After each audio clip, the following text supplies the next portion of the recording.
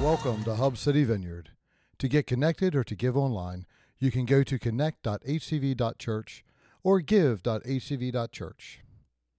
If at any time during this message you feel called to make a change in your life, text Change Me to 97000. Thank you and enjoy the message. Hey, good morning, everyone. Good morning. How's everybody doing today? I just walked out here and realized I wore blue and I'm supposed to be wearing red because it's February, so please forgive me for that. If you're joining us from home, thank you for welcoming us into your space. One additional announcement that I did make on Friday night at our Freedom Night. For those of you who came, we had an awesome encounter worshiping God and letting go of the struggles that God has highlighted in our life. And at that night, I spoke about what our end of the year Christmas offering is going to be. So many of you know that last year we raised $56,000 and gave it away to Blood Water Mission, who will make a difference in Africa by building wells to provide clean drinking water to families and communities in those areas. The cool thing about that, I just found out, I got an email back from Bloodwater this week. Jess and I have been invited to go to Kenya in May, which we will be going to. But while on that trip, after speaking with Bloodwater Mission, they actually have wells being built in Kenya that we are going to get to see and take pictures of to send back to all of you, just to highlight what your money, what our Christmas gift did this past year. So I'm super excited about that, and I know it's going to make a difference. Now this year, fast forward to Christmas, we've been praying, we've been asking God, what do we focus on? What can we give away money to make a difference? This year it's going to go to freedom. Okay, we are going to give our Christmas gift to different organizations that are focusing on ending human trafficking. Okay, so we're going to partner with A21 around the world. A21 builds houses, recovery houses for victims that are saved and set free from human trafficking where they can live and recover. And we're also going to partner with some local agencies that are making a difference locally in the state of Maryland to end human trafficking in the state. Yes, it does happen here. And we now have a team that is raising awareness. We are going to do a walk for freedom. Actually, it could be a walk run. We don't know yet. We're working on that as far as the details in October.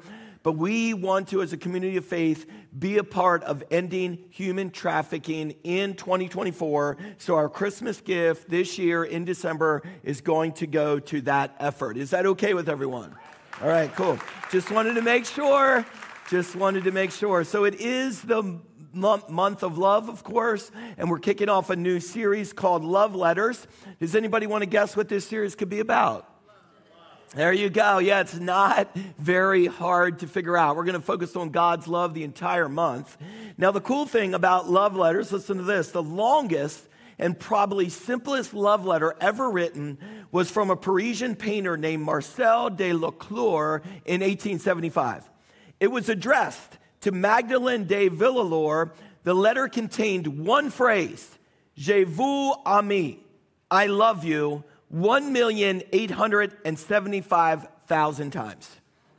Now, the lover didn't write the letter himself, but hired a scribe. He could have just said, write, I love you, 1,875,000 times. However, he actually dictated the letter word for word. Each time he would say the phrase, he would ask the scribe to repeat it back before writing it down. By the time the letter was finished, I love you was spoken and written 5,625,000 times. Now, I don't know about you, but that's a lot of expression of love. Husbands, get busy, okay? We got a lot of work to do. Now, I don't know about you, but if you ever laid in bed at night and you just kind of had one of those feelings, you couldn't go to sleep, you're staring at the ceiling, and you just feel unloved and alone. I mean, you could be married, your spouse could be laying beside you, but you just have this sense within you that you wish you had someone to hold you and tell you that they loved you. See, the love we experience here on earth will never compare to God's love for us. Our hearts have been made to cry out for a love that can only come from the Creator. A man or a woman may seem like that's the best fix, but only God's love is lasting solution. This truth is actually written throughout the Bible. Did you actually know that the Bible is God's love letter to us? That throughout the scriptures, I know there's some weird parts in the Old Testament, but ultimately it's the unending story of God's pursuit of his creation. In Isaiah 43, this is a great example of a love letter from God. One way to study the Bible is to read it and then to write it down in your own words. This actually helps you to better understand it as you read it. So I want to challenge you this week. Read Isaiah 43 as if God was writing a letter to you. Then after reading it, write it down in your own words. I did it this week. Here is my love letter from God that I wrote down in my own words. Chris, I created you. I formed you. Fear not, for I have redeemed you. I have called you by name. You are mine. When you pass through the waters, I'll be with you. The waters won't overwhelm you. When you walk through fire, you won't be burned, and the flame shall not consume you. I am the Lord your God, your Savior, the Holy One. You are precious in my eyes and honored, and I love you. Fear not, for I am with you. I created you for my glory. I formed you and made you. See, friends, God loves us, and he has written us love letters. And for the entire month of February, we're going to be discussing the letter that John wrote to us in the book of 1 John.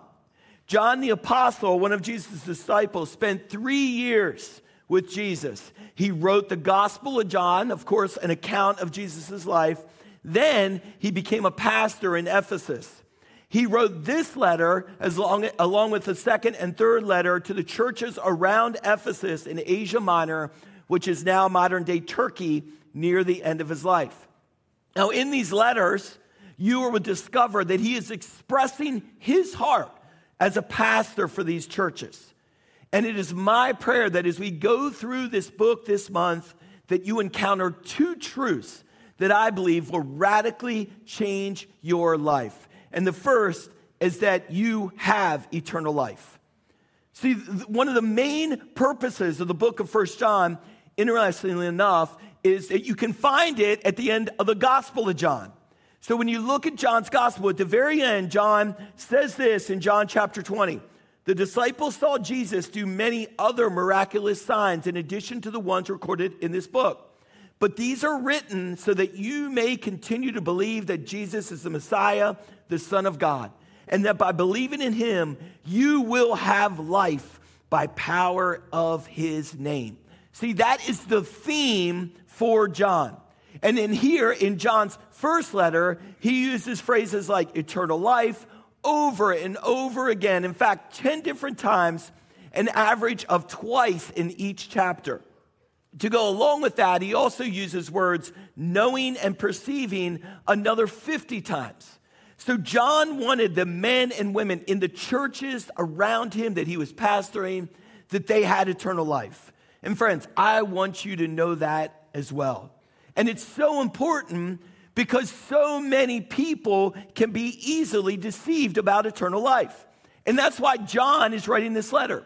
Some of the people in his churches were deceived. They were saying, oh, well, I'm a Christian and I believe in God, but it wasn't coming out in their life.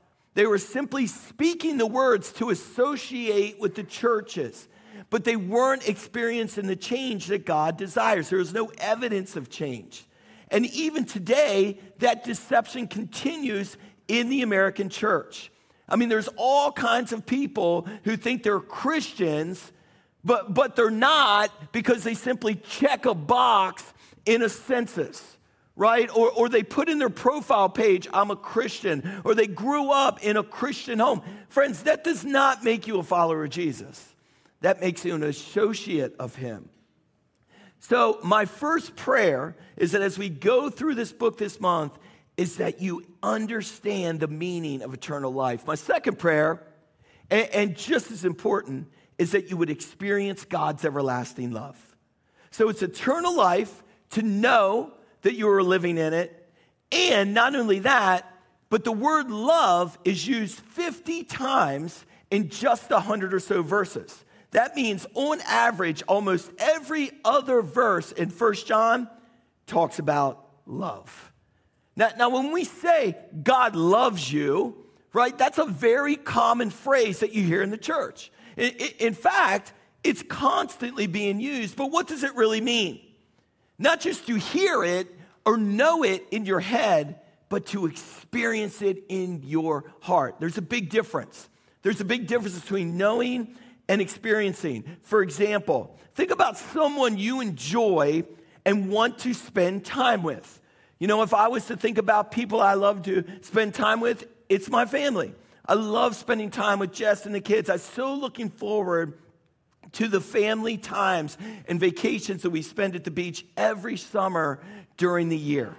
I mean, that time together, those memories that we create, they last a lifetime.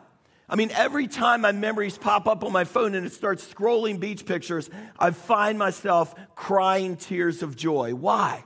Because I love to spend time with them. And it's not just vacation. Many of you know that spring's right around the corner because, didn't a groundhog not see his shadow or something? And we all believe in that, right? We all believe in the groundhog. Don't you love the groundhog? Yeah. You know, for me, it's not about the groundhog, it's Bill Murray, right? I mean, and some of you are so young, you're like, who's Bill Murray? And what's it have to do with the groundhog? Well, you're just too young.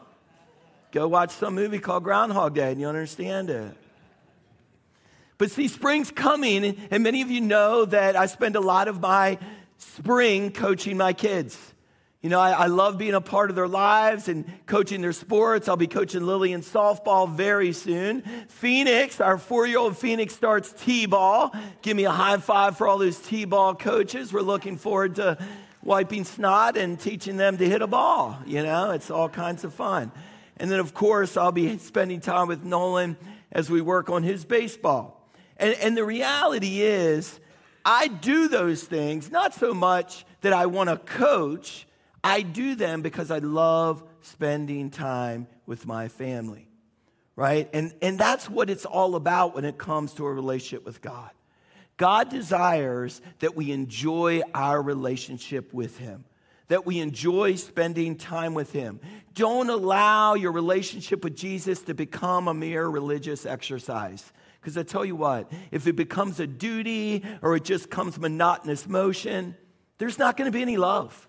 And more importantly, there's not going to be any joy, and no one outside of these walls is going to see God living inside of you. And friends, there's far too many Jesus followers that aren't experiencing that enjoyment today. And it's my prayer that as we go through this book and we understand God's eternal and everlasting love, as we understand His eternal life that we'll spend with Him for eternity, that our whole outlook on life will change. And all of that leads us to our first thought this morning. It's not just about spending eternal life with God. See, Jesus is eternal life. And this is key. If you want to know that you have eternal life, you have to know Jesus. You know, I had to do a celebration of life yesterday for a young lady that passed way too soon. You know, and as I was meeting with the family, they looked at me and we were just sharing memories and we were talking about our life. And the mom looked at me and said, you know, the one thing that I do know is that she loved God and that she is now with Him in eternity. You know, and it's that type of confidence that John wants us all to have. And that's the type of confidence that John desires for us to experience. This is what he writes at the end of the letter in 1 John chapter 5. I've written this to you who believe in the name of the Son of God so that you may know you have eternal life. You know, as their pastor, John wanted his people to know and experience that eternal life. And that eternal life is experienced through what? It's experienced through Jesus. And he opens the letter this way in 1 John 1, 1 through 2. We proclaim to you the one who existed from the beginning, whom we have heard and seen. We saw him with our own eyes and touched him with our own hands. He is the word of life. John is communicating to the church, friends. John spent time with Jesus. He saw him. He walked with him. He touched him. He listened to him. And through those experiences, he understood eternal life. And then John continues, this one, notice he doesn't even mention his name. It's just like he's pointing us to the one. This one who is life itself was revealed to us, and we have seen him. And now we testify and proclaim to you that he is the one who is eternal life. He was with the Father, and then he was revealed to us. And that's the point of these verses. Follow this. The concept of eternal life cannot be separated from the person of Jesus.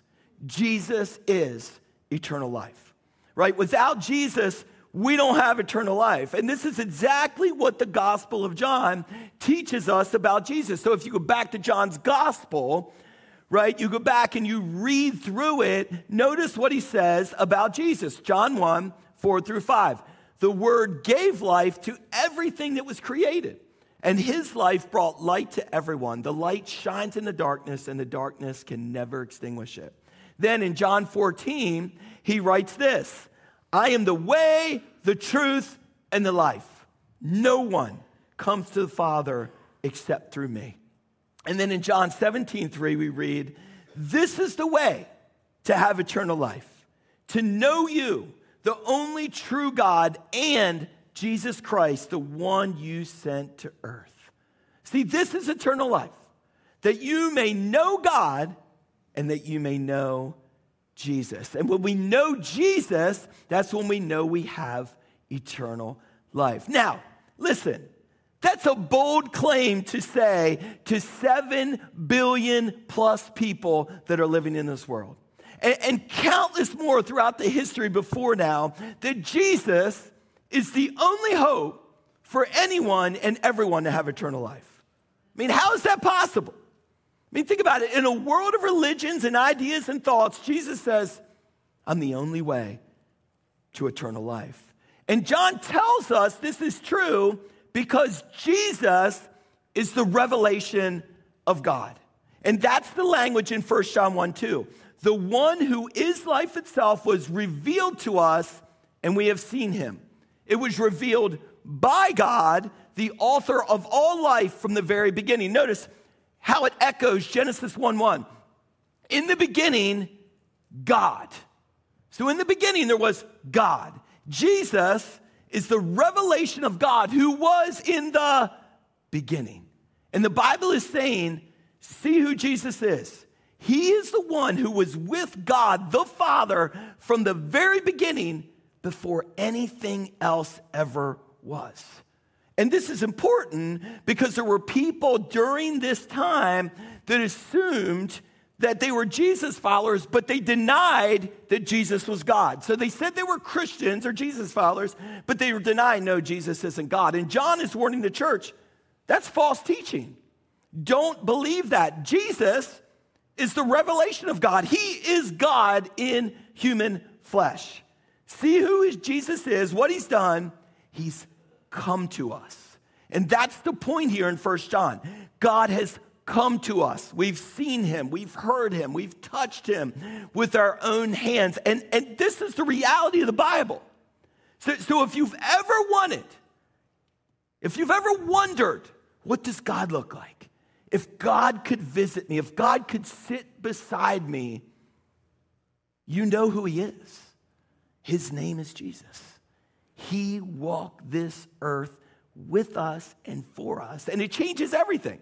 Because the implications of that truth have ramifications for all of us in this room, all of us watching online, and not just for our life now, but our life forever.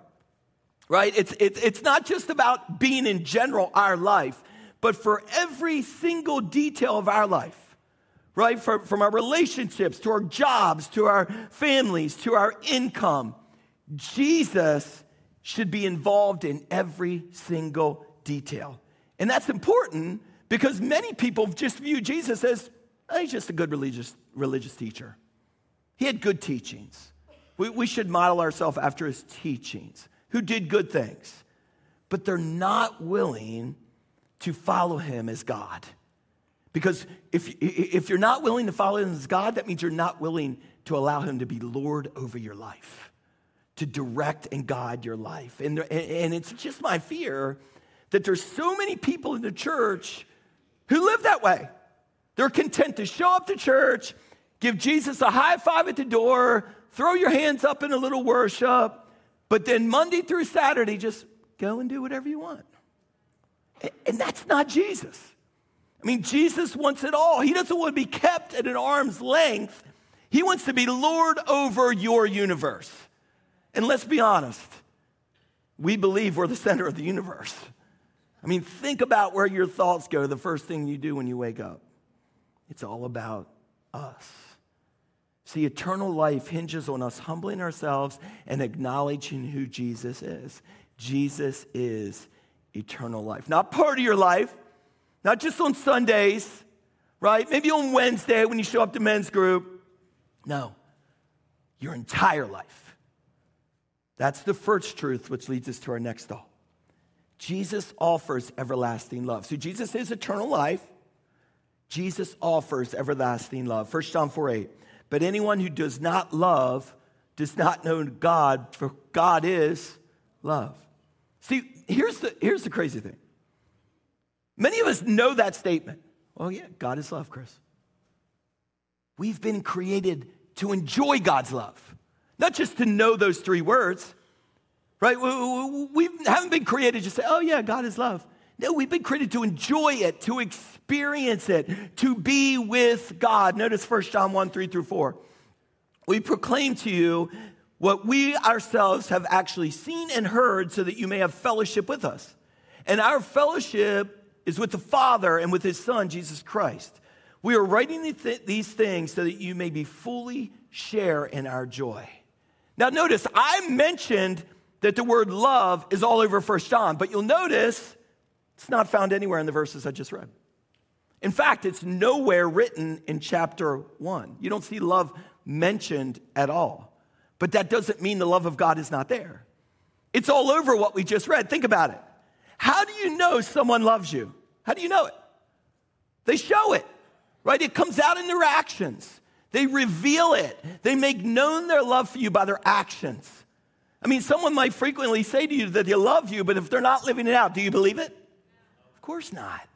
You need to see it because the actions speak louder than words. So in this sense, in order for love to be love, it must be made known. What is John saying? He's saying, well, I've seen it, I've heard it, I've touched it, I've experienced it. This is love.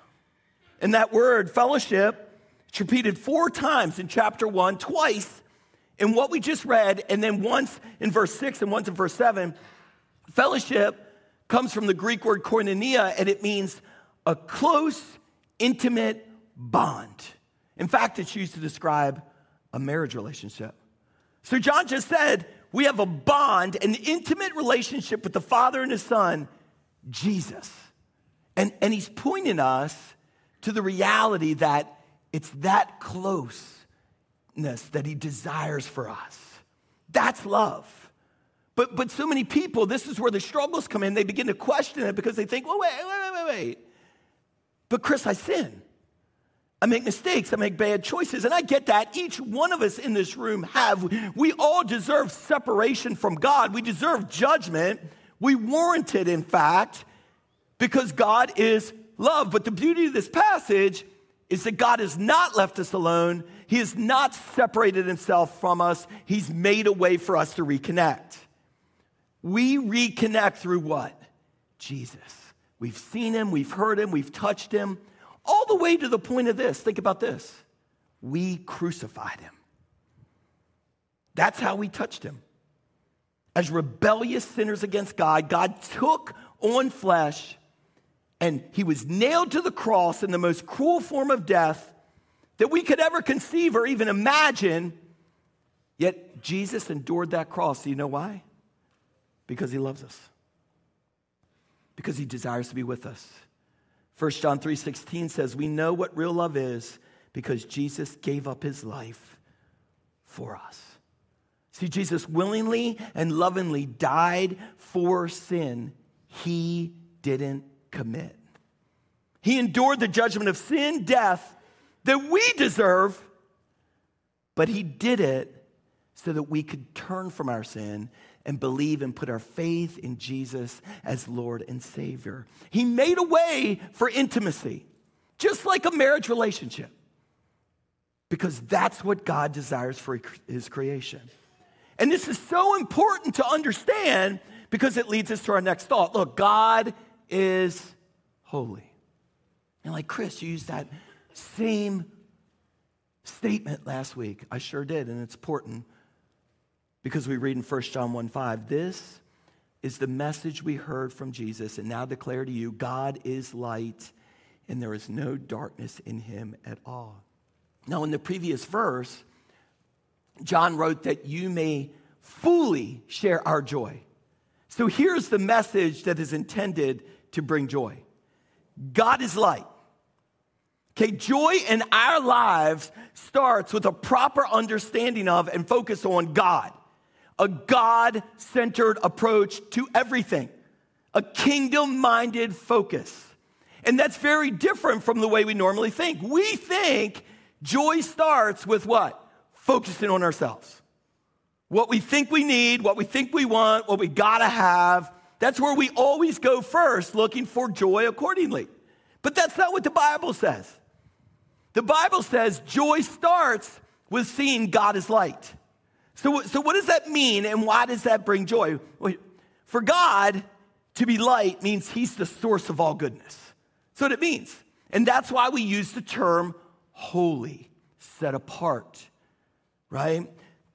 God is the source of goodness. For God to be light is a picture of pure life that is found in him. Now remember, back at the beginning of the Bible, where did life begin? Genesis 1:3-4. Then God said, let there be light. And there was light, and God saw that the light was good. And he separated the light from the darkness. Life began with what? Light. And it's no coincidence then that John writes in his gospel account of Jesus' life, he opens up by saying that Jesus, in fact, was the light of life for all men. The light shines in the darkness, and the darkness can't overcome it. So in announcing the coming of Jesus, John is saying, light has come. Light is walking on this earth. So for God to be light means he is the source of abundant life. And God is the source of goodness. Why? Because he's perfect. He's holy. Now to contrast that statement for you and I, there isn't a day that goes by that we don't mess something up. True or false? Well, I didn't hear too many truths. There's not a day that goes by that we don't mess something up. True or false? Thank you. All right. I just want to acknowledge that there's not too many Jesuses walking in this room. I mean, for simply saying something to our spouse that was hurtful. Have you ever said something and you literally see it leaving your mouth and you're like grabbing it in slow motion, like, no, too late. You've done that before. Yeah. I mean, some of you got angry over a driver that was going too slow on the way to church this morning, right? I mean, yesterday, let's be honest, many of you were gossiping with a friend. Oh, I was speaking truth, Chris. No, you weren't. Isn't that a great Christian excuse? Oh, it was truth. Sure it was. Yeah. It's so funny. I've so gravitated away from social media because when I'm on it, I just judge. God forgive me. And if you're doing it, just get off of it, right? And here's the reality, what I'm trying to say. We're not perfect. And that's what's different about God. God never has to worry about messing things up. He can't mess up. It's not in his character. He is perfectly good. And good is the key in that description, because light is contrasted with darkness all over the Bible to depict what? Good and evil. So when John says there's no darkness in God, he's saying there's no evil in God. Everything in God is good. But the bad news is that while God is good and holy, we mess up. We make mistakes. We sin. And 9 times between 1 John 1:6 and 1 John 2:2, John mentions sin. And that's more than once in each verse. And that's in addition to talking about darkness, unrighteousness, deception, and lies. So our sinfulness is all over the opening of this passage. And the problem, it's not just that we sin every once in a while. The problem is we were born into it. So we have a natural bent, if you will, to lean towards sin. 1 John 1:6, 8, and 10. So we are lying if we say we have fellowship with God, but go on living in spiritual darkness. We are not practicing the truth. If we claim we have no sin, we are only fooling ourselves and not living in the truth. If we claim we have not sinned, we are calling God a liar and showing that his word has no place in our hearts. You see that bent? We all have that lean towards sin, and all of us do, including me. And what does that mean? That just means we have a bent or a lean toward disobeying God, because if you go back to the beginning, right, what did we want? We wanted control. We wanted to be in control of our world. And if you want a definition of sin, John writes this in 1 John 3:4, everyone who sins is breaking God's law, for all sin is contrary to the law of God. So in other words, what that means, let me put it in understandable terms. Whenever we think, desire, or act in a way the Bible tells us not to think, desire, or act, it is sin. Let's try again. When we fail to think, desire, or act in a way that the Bible says we should think, desire, or act, then we sin. It's much better. Whew. So now many of us can realize that, okay, Chris, I get your point. Yes, I sin. I sin. But here, now listen, I want to blow your mind here a second. I wonder, how often do we actually stop and feel the weight of that reality? See, I'm guessing that for many of us, we've never actually stopped and felt the weight of that reality. And this is where I want you to see in this passage how bad this news is, and particularly in light of the good news that God is holy. You put those two pieces of news together, and there's a massive problem. And the problem is not just for us, the problem is also for God. God is holy, perfect, faithful, just, without sin, right? We are the opposite. We tend to lean toward sin, toward darkness. Now listen, we're about to dive into the theological deep end here, okay? Everyone take a deep breath. We ready? Everyone stand up real quick. Stand up. Stand up. Sit back down. There you go. Okay. There you go. Okay, now listen, it's important. You guys laugh. I did that for a reason, because you were losing focus. You're like, oh, theological deep end, I'm checking out. I don't need that. I'm not going to understand it. It's going to go right over my head. Okay, so let's do it. You ready? Here we go. So God is holy. He's perfect. He's faithful and just. We're the opposite. As a result, we deserve his judgment. So for us to sin means we've turned from the light to the darkness. We've turned from good to evil. And as a result, you and I deserve the judgment due sin, which is eternal separation.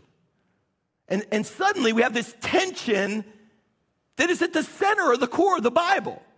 How can a holy God show his love to sinners when they are rightly due his judgment? And see, that's the most important question in the Bible. How can a God be true, just, kind, and loving when in reality we don't deserve it? And we got to really feel that. Because for many people, they don't think it's a problem at all. There's not too many people in the United States of America losing sleep overnight tonight because God is kind to sinners. Like, they're not worried about it. In fact, if we're honest, it's just the opposite. Humanity actually points its finger at God and says, how can you send someone to hell? I thought you were a loving God. How does a loving God do bad to other people? How can a loving God, have you heard that before? Yes. We all hear it. How does a loving God do this? How does a loving God do that? How could a loving God send someone to hell? Who are you, God, to judge someone? Hey, God, how can you tell me what's the difference between right and wrong?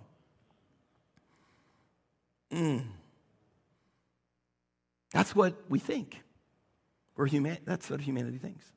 But the question of the Bible is the exact opposite. See, it's completely right. The question of the Bible is, God, how can you be just and still let sinners experience eternal life?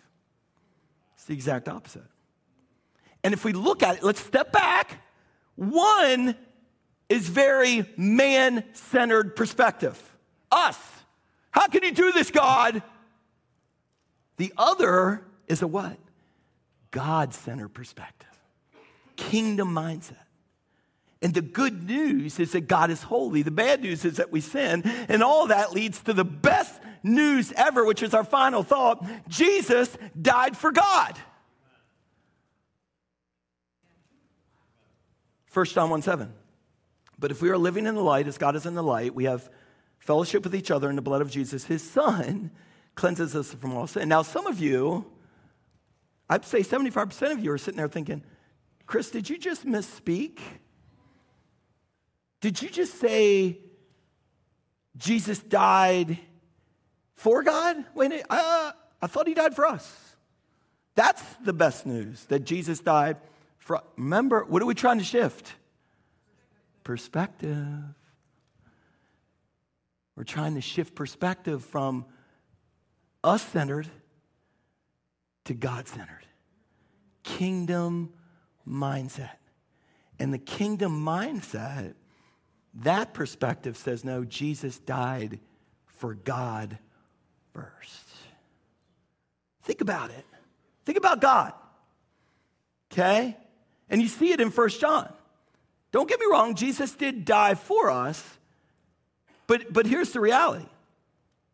Many followers of Jesus have never realized that his death just wasn't for us. His death was ultimately for God first. We're not the center of the universe. Who is? God. God is the center of the universe. Everything revolves around him. That's why 1 John is teaching us God is light. That's where it all starts. In him there's no what? Darkness. Then in the verse, we read that the blood of Jesus, his Son, cleanses us from all sin. How is that possible? How can Jesus' blood cleanse guilty, mistake-ridden sinners from their sin? Well, notice, he himself, 1 John 2:2, is the sacrifice that atones for our sins, and not only for our sins, but for the sins of the whole world. Now we're going to learn a new word from the English Standard Version. He is the propitiation for our sins, and not for ours only, but for the sins of the whole world. It's a great word. The only time you're going to hear this word is in the Bible. Okay, that's it. Propitiation. Everyone say that. All right, say it again and don't spit on your neighbor's head. Because there's a bent to sin. Propitiation. But many of us don't even know what it means. Right? We don't even know what propitiation means. Propitiation is a word that simply refers to a sacrifice that settles judgment or satisfies wrath. Throughout the Old Testament, the Israelites, when they sinned, what did they have to do? They had to sacrifice an animal. Many of you learned a few weeks ago that Chris didn't want to be a pastor back then because I can't even shoot an animal, much less cut its head off. Okay, I couldn't imagine doing that. But worse yet, I couldn't imagine looking at your boils okay? So that sacrifice was a propitiation. It was a symbol for the penalty of sin. And as a result, God forgave the people. But in the New Testament, the whole point is that those Old Testament sacrifices, it's not enough. None of those sacrifices could pay the full price of people's sin against God. So the question remained, how can a holy God show his love to guilty sinners? He solved the problem by sending his son Jesus, who never sins, never broke God's law, but kept God's law perfectly. He didn't deserve the penalty due sin. And that made him, think about it, God in flesh. He was qualified to pay the divine penalty due sinners. And that's what Jesus did on the cross. And he did it not for us, but for the glory of God. And how do I know that? Well, let's look at his prayer. John 12. Now my soul is deeply troubled. Should I pray, Father, save me from this hour? But this is the very reason I came. Notice, Father, bring glory to your name. See, the glory, the goodness, the light of God drove Jesus to the what? To the cross. And Paul says it this way in Romans chapter 3. For God presented Jesus as a sacrifice for sin. People are made right with God when they believe that Jesus sacrificed his life, shedding his blood. This sacrifice shows that God was being fair when he held back and did not punish those who sinned in times past. Again, English Standard Version, not King James. English Standard Version. Whom God put forward as a propitiation by his blood to be received by faith. This was to show God's righteousness because his divine forbearance, he had passed over former sins. See, Jesus died to show that indeed God was holy. He's perfect, he's righteous, he's good, and he's loving. The one crowning moment in all of human history is that Jesus died to satisfy the judgment of God on all of us. Because he passionately loves us and he wanted to be reconnected to us. Chinese church leader Watchman Nee puts it this way: if I would appreciate the blood of Christ, I must accept God's evaluation of it, for the blood is not for me, but for God. I mean, Jesus died for the glory of God in all of his holiness and justice and love. And that's key. We've got to realize we need to turn the tables and have a what? Kingdom-minded focus of what the cross is. A God-centered view. The cross is first and foremost about God. It's not about us. It's a declaration to the world that God is holy and that his love is holy and his judgment is real. The cross is intended us to think more highly of God. You look at the cross and you see God is holy. Is that your view? Because Jesus died for God, and that's the point here. It changes everything about our view of the gospel. God has made a way for you to be forgiven of all your sin. In his great love, he sent his son to be poured out so that that judgment that we deserve instead went on Jesus. And that's John's challenge to his church, which leads to our action steps. Church, you're called to walk in the light. And what does that mean? When we walk in the light, what is God? God is light. Thank you. Remember, we just learned that. So that's why John's challenge is we've got to walk in the light because we want to walk in all of God's goodness. We want to walk in all that God has for us, his abundance, to therefore live the good life. But here's the problem. What's the world tell us is the good life? A bigger house. A large car payment. Have you watched those new commercials? Listen, have you watched those new commercials of the new cruise ship? I mean, that thing looks amazing. I mean, there's like water slides, there's snowboarding. I mean, it's like you can bungee jump off the side. I'm just like, that looks amazing. I want to go on that ship. But then you would get around all the people and they would drive you absolutely bonkers and you would want to jump off the side of it to get away from everyone. What is it? It's a lie. It's not the good life. The good life is fellowship with God. That's it. That's it. The good life is having a passionate relationship with Jesus, because everything else is going to leave you empty. So 5 simple steps. I'm going to get through these quick. I know I'm running a little long. I'm sorry. We went deep theological talk today. But I know you all learned something, and you're going to leave here forever changed. Amen? And the first is this. You got to examine. 1 John 1, 9 through 10, but if we confess our sins, everyone say sins. Sins. Say it again. Sins. Thank you. Notice it says sins here in 1 John.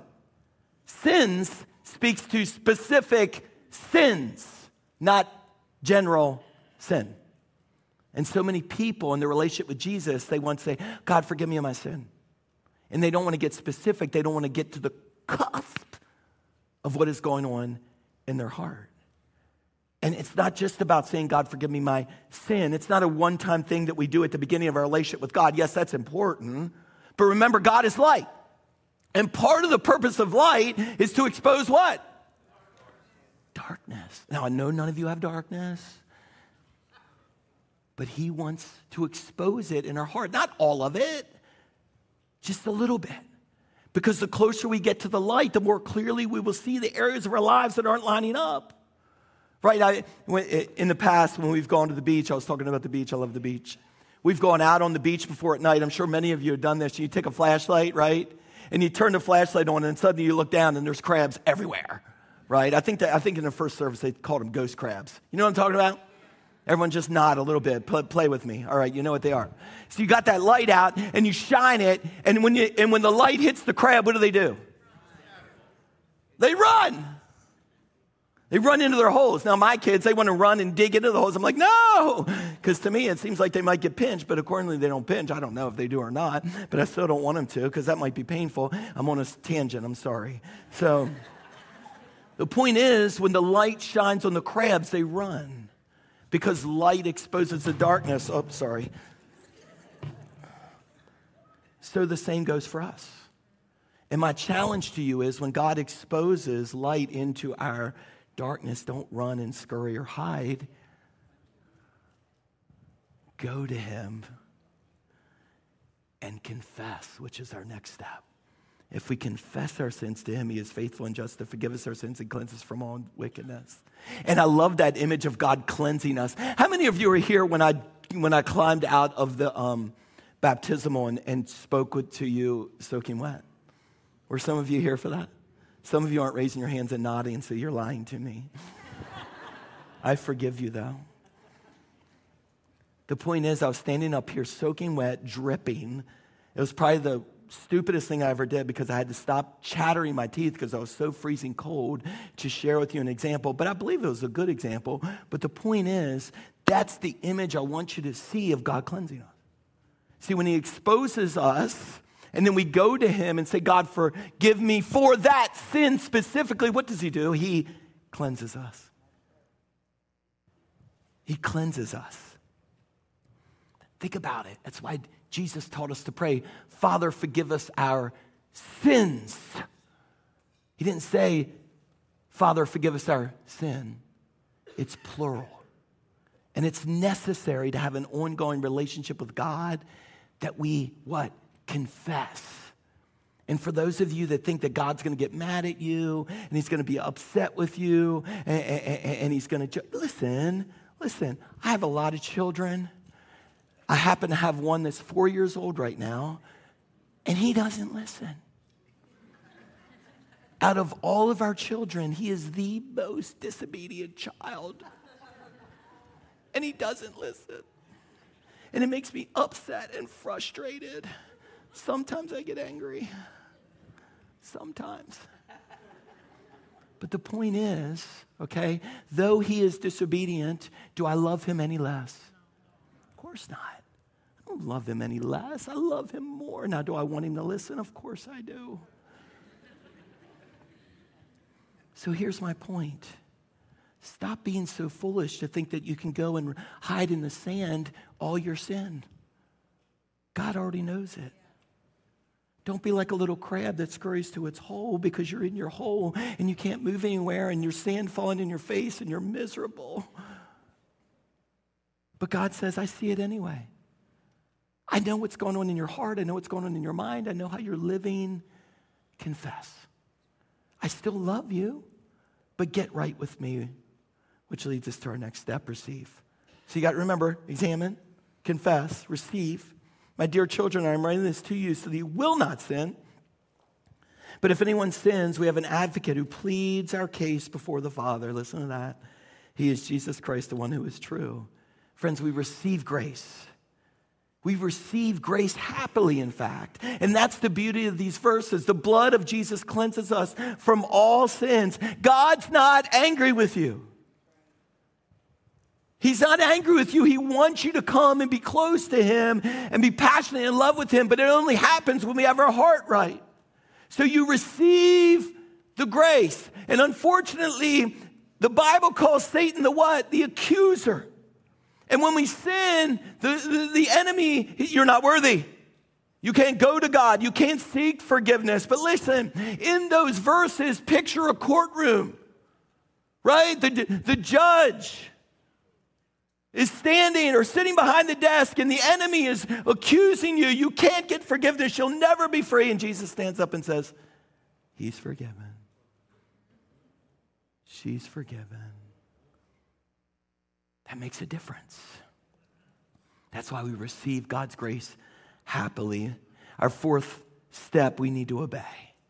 And we can be sure that we know him if we obey his commandments. Those who say they live in God should live their lives as Jesus did. We confess sin, we receive grace, and then we want to obey. We want to walk in the light. We want to humbly obey him. Are we ever going to be perfect? No. But John clearly is allowing for sin in the picture here. And here's the reality of what John wants us to see. John wants us to realize we're never going to be perfect. It's not about holy perfection. It's about holy direction. That as long as your direction is going towards Jesus, then that's the direction you want to be going in. But if you're standing still, you're going nowhere. And your relationship with God is going to stall out. You're going to be boring. It's going to become religious. And then you're going to disappear. And God says, focus on the direction. Focus on where you're going. I mean, here's the reality. I shared this at our celebration of life yesterday. There's going to be a time coming where there'll be no more death or mourning or crying or pain, for the old order of things is what? Passed away. And that's going to be a beautiful time that we all want to be in as we spend eternity with our Creator. But here's the reality. Until that time comes, we need to be moving in the direction toward Jesus. And as we're looking and moving towards Jesus, then suddenly he's going to give us the opportunity, number 5, to share. He himself is the sacrifice that atones for our sins. And notice, and not for our sins only, but for the sins of what? The whole world. And here's what I want to tell you. When you have the opportunity to share about Jesus' his eternal life, his forgiveness, his grace, when you're pointing people to what Jesus did on the cross, and you see someone come into a relationship with him, you'll never be the same. There'll be an exceedingly abundant joy that wells up within you that says, yes, I want to do it again. And that's what John wants for his church. John desires that his church shares about this grace, this forgiveness, this joy, and this abundance, so that we're constantly just giving it away, heaping it on people's heads, right? Pulling them out of the sand, pulling them out of the trenches, allowing them to see God's abundance in their own lives. And I want to challenge you. Don't allow the fear of man to keep you down. And that's the only thing that keeps us down from sharing the goodness that God has done for us with others. So we're going to share in communion to close. Don't stand up. It's easier to give it out. If you didn't get a communion element, put your hand up so we can give them to you. Look around. If the people's hands up, you can see who was late. But don't judge them. If you need gluten-free, you can be a holy roller. Ah, there we go. There's always one in the crowd. Let's see if she can keep them up, though. Frank, need one up here in the front? Got it. All right, so while they're going around, I just want to encourage everyone, as we take communion together, the bread is simply a reminder of Jesus' broken body on the cross. Jesus died for who first? Jesus died for who first? Okay, thank you. All right, just checking. Just a quick quiz. Jesus' broken body. The juice simply is a reminder of Jesus' shed blood for the forgiveness of sins. So it's everybody good? All right, let's stand. All right, before we take and share a communion, I'm going to pray a simple prayer because some of you may need to get right with God. I don't want you sharing in communion without being right with God. So we're going to pray a simple prayer. For those of you that are in a relationship with Jesus, I want to encourage you, if God put a flashlight on your heart, ask for forgiveness for whatever he highlighted before we take communion. That's the point in taking communion, so that we can what? Get right. So let's pray. Jesus, I'm broken. I'm full of doubt, shame, regret, sin. I believe you're God's son. I believe you died for me. Oh, God. Set me free. Make me new. Fill me with your spirit. In Jesus' name. Amen. On the night he was betrayed, Jesus took bread and broke it. He gave it to his disciples and said, "Take, eat. This is my body, which is broken for you. Do it in remembrance of me."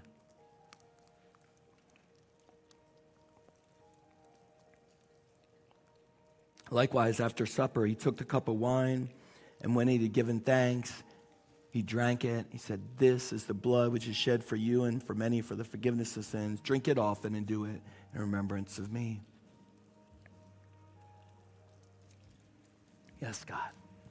All right, now before we go, hold on. I got to do one more thing. God highlighted something for me to do before we leave. It's going to be a little weird. We did it first service, though. I know you guys are better. You're more awake. You're stronger. Okay, so we can do it. I want us all to join hands.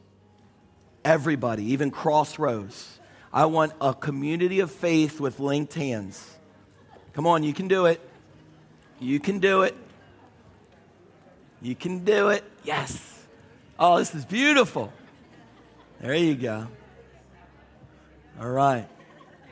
All right, Johnny, pinky me. You go that way. There you go. Now listen. I'm gonna invite the Holy Spirit to come. And I'm going to ask God to reveal someone in your sphere of influence that you're called to share this good news with. And I'm going to pray for all of us that we have the faith to step out and share it this week. And that even includes praying for the sick. That even includes praying for someone's marriage to be restored. I mean, whatever comes across your path, you're going to step out and do it. So Holy Spirit, come, God.